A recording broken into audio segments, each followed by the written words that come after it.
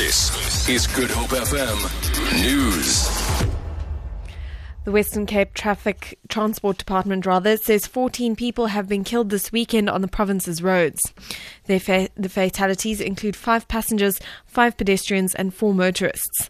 This brings the total number of deaths on the province's roads since the start of December to well over 80 people. Provincial Traffic Chief Kenny Africa has again urged members of the public to drive responsibly. The roads are extremely busy, and we would like to urge our motorists to please don't drink and drive. Do not overtake vehicles where it is not safe to do so. And please, when you are in a vehicle, buckle up. Make sure that you use the safety belts. When you're taking on these long distances back to your different destinations, please make sure that you are well rested. Metro Rail is investigating the cause of a fire that destroyed 4 carriages and damaged 2 others at the Cape Town station yesterday.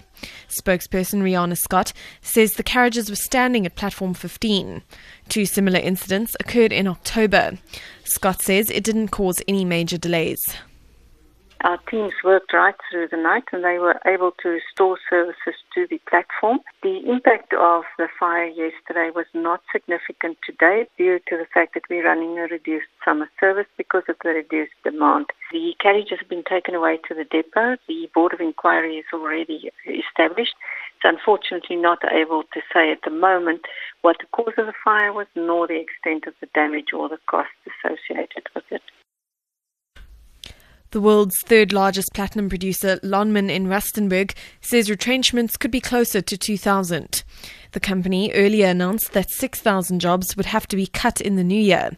This is mainly due to a deal struck with some employees to take voluntary early retirement packages.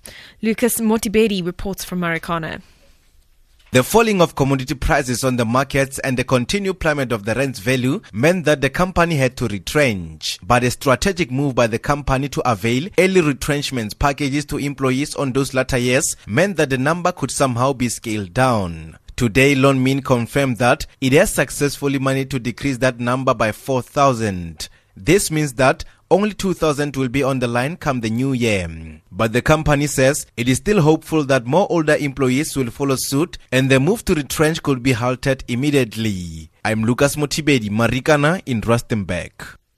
And finally, Brazilian police are investigating allegations that 8 military policemen robbed, tortured and sexually molested 5 young men in Rio de Janeiro over the Christmas holiday.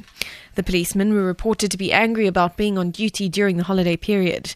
Leonardo Ruscio reports. The 5 young men aged between 13 and 23 were returning from a party on their motorbikes on Friday night when they were stopped at a police roadblock for not wearing their helmets. They say the policemen demanded extortion money to let them go.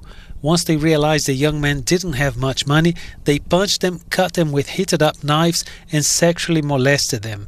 Incidents of extortion and abuse involving police officers are not uncommon in Rio, but this particular incident will raise concerns 6 months before the Summer Olympics.